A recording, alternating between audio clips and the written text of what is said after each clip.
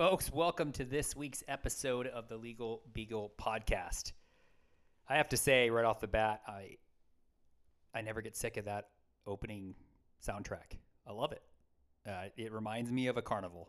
And since we're in a day and age where carnivals are not going to happen for a little bit more time, I'm thankful I have the memories of visiting carnivals as a kid.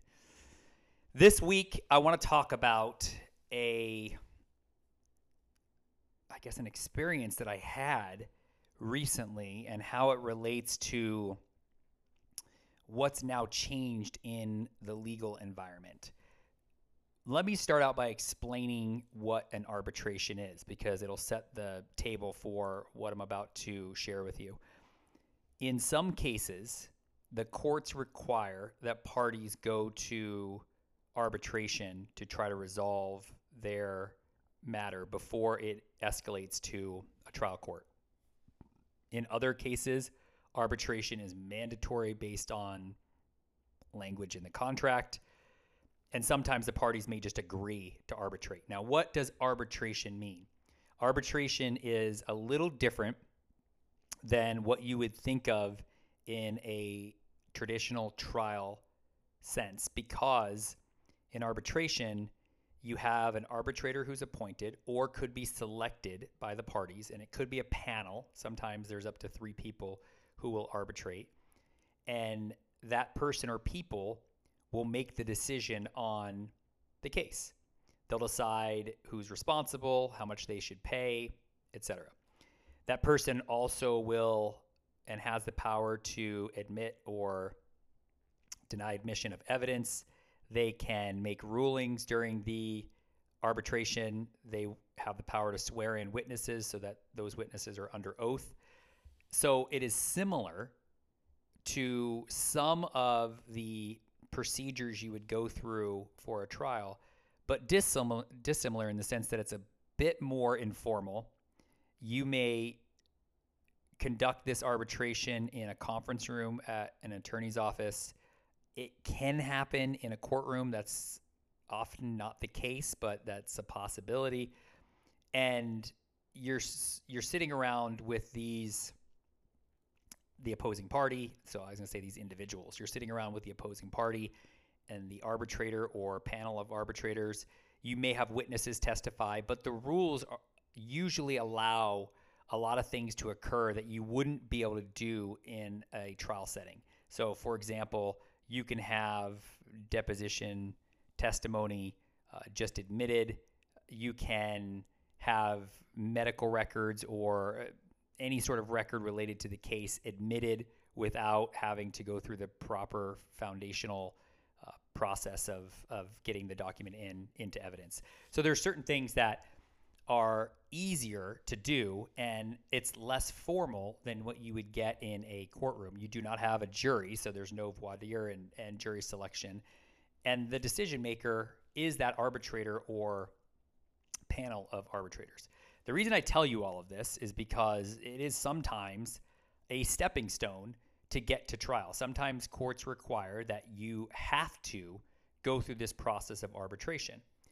And we've done a ton of these at our law firm. It's not a very difficult step to take, but you have to prepare for it. And you definitely want to prepare for it like you were preparing for trial, because it does affect the outcome of the case. And you don't want to take it lightly just because it may be mandated by the court. And so it's just a step you have to satisfy before you get to a trial. I recently had one of these, and here's what's changed in the legal landscape. Every arbitration that I've had before recently has been in a courtroom or in a conference room. It has never been done virtually. And things are now changing and have changed because of COVID-19. And people are not necessarily meeting in or gathering in the same space as one another if there are reasonable alternatives available. So, in the case that I recently arbitrated, the arbitrator asked the parties if they were comfortable with setting the arbitration in a virtual way using like a service, GoToMeeting, WebEx, Zoom, and doing the arbitration that way. That was an interesting proposition for me because I hadn't ever done one that way. And I was actually excited to be able to arbitrate a case that way because it's just such a unique experience. Normally, you when you're talking to someone, you see their reaction and you see how they're responding, whether it's the arbitrator, a witness, opposing counsel, whoever. When you're doing everything virtually, you have a screen, and so you're looking into your camera, and you're not necessarily getting feedback from the person or people that you're talking to, because even though they may be on the screen as well, you can't do both. You can't look at the camera and really present well and look at the person that you're speaking to and try to gauge their reaction. It's one or the other, which then has some challenges in and of itself, because you're in a situation where if you're staring at the person you're talking to, you're not actually looking at the camera, which means you're looking off and not having, I think, a fair conversation with the person that you're conversing with.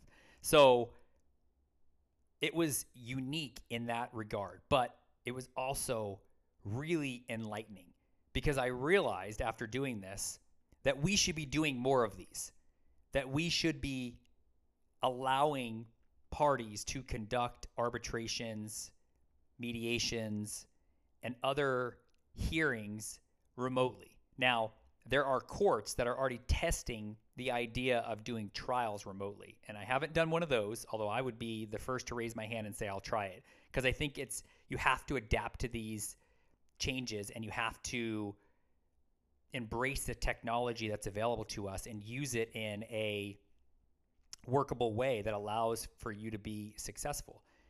Let me take you through a couple of things that occurred during this arbitration. It went off without a hitch, just so you know. There weren't really any hiccups. There weren't any technology hiccups. I think at one point I noticed that one of the witnesses, their screen froze, but their audio didn't fail, and so you could still hear them. You just saw the same image for a second. Eventually, the lag caught up, and it wasn't a problem. There were times where the arbitrator had to make decisions on objections and various rulings in the case, and they were able to do that without any real disruptions because both attorneys were respectful of the arbitrator and allowed the arbitrator to make those rulings. So it wasn't like there was a lot of people talking over one another, which I imagine if you've ever used any of these web services like Zoom, GoToMeeting, WebEx, you know, even if you're on the phone with friends or family, what happens is everyone starts cross-talking and you have all these different conversations occurring, and then it just looks like a jumbled mess. That didn't occur at all. Everyone was very conscientious of the platform that we were using, and it allowed for things to flow very well.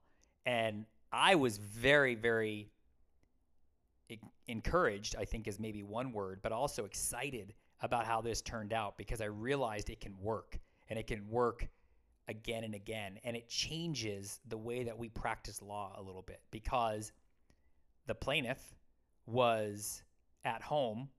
The defendant, I think, was at work. The arbitrator was, I believe, at home. I think the other attorney was at work. But the point is, you could be wherever you are, wherever you're most comfortable. Everyone was still dressed very professionally. There was no issues there at all. It wasn't like we weren't still in the same room together. We were just in a virtual room. And it encouraged me because I realized that if it can happen in kind of a test petri dish like my experience, then it can happen on a larger scale. And I think that will change the way that law is practiced a bit because, listen, getting everyone together in a conference room or a courtroom to do an arbitration or any sort of hearing, even if it may be a mediation, is difficult. It's challenging. There's travel. There's just the coordination of everyone's time and schedule. It's a lot easier to schedule something and have everyone just meet online than it would be to meet in person. There are people on the other side of this that will say you lose that personal interaction and you lose that really vital piece of connecting with other human beings when you're not in the same room. I personally would disagree with that. I don't think that's true. I think you can connect by sharing your screen and looking at other parties involved or other people involved through the video platforms that are available. I don't think I lost any of that. I didn't feel less connected. I didn't feel distant. I didn't feel like my message wasn't relayed properly. These are my impressions, right? I don't know how others receive that. I know others have done these before. This isn't novel. This isn't the first time an arbitration has ever been done on a virtual platform. This is the first time I've ever done one. But this has happened before, and it's common to do depositions that way because deponents may live in other states and travel may be challenging. And so people may just jump on a virtual platform and do a deposition that way. But this was an entire arbitration hearing, which is essentially like a mini trial. You have an opening, you have direct examination of witnesses, cross-examination, rebuttals. You go into your case in chief. You have closing argument, you have rebuttal close. So you have all of the same elements that would exist in a trial, but it's just condensed, and it's certainly in a shorter time frame. But I thought it was fascinating, and I really, really enjoyed the experience. And I would hope that what comes from that is that more people opt for this. Now, you have to have agreement from the parties to do this, unless there's an order from the court or there's a rule change. And I hope that the powers that be, and I know that I have a voice in that as an active attorney, really encourage the rules to change to allow for these things to happen without having to go to court and argue that they should happen that way, because it kind of defeats the entire purpose if you have to show up in a courtroom to just argue that the arbitration should be happening virtually. But there were depositions that had to be played in the arbitration, and I was able to just share my screen. There were exhibits that the other attorney wanted to share, and they were just able to share their screen and show the exhibits. And again, there were no, from a process standpoint, from a perspective of how smooth this thing went, there were literally zero hiccups. It really went off so well. And I hope that not only did it do a great job of keeping people safe by not having people congregate in a communal space and possibly spreading COVID-19, but I hope the evolution of this is that we embrace these sorts of technologies and we embrace these sorts of options that are available to us, because it's so much more convenient for everyone. As a plaintiff or even as a defendant, to have to be put through this process can be challenging, both physically and mentally. And to get the comfort of being in your own space takes a lot of that stress away. And I know that firsthand from talking to my client about their experience. And so it's something that I hope that more people embrace. I wanted to at least share a little bit about that because it's so fresh in my mind. And it was also such a novel experience for me personally, not novel to the world of law. And for those that can make these decisions and can effectuate change, I hope that we can have a productive conversation about evolving into allowing these things to happen on a more continual basis, absent COVID-19 or any sort of issue that would prevent people from getting together in person. Look, I love getting together in person. I have no problem. I want to be in a courtroom. It's where I go to work. It's where I do my job. But if there are reasonable ways to do that and it's better for all parties involved, then I'm all for it. And so I just wanted to share that story with you guys and let you know about that experience. If you have any questions about that process, or even want to engage in a discussion with me about your opinion about how this may fall on the other side of the table in terms of missing that connection, that in-person connection, I'd love to discuss it with you. My contact information can be found on our website, negrettilaw.com. Until next time, thanks, guys.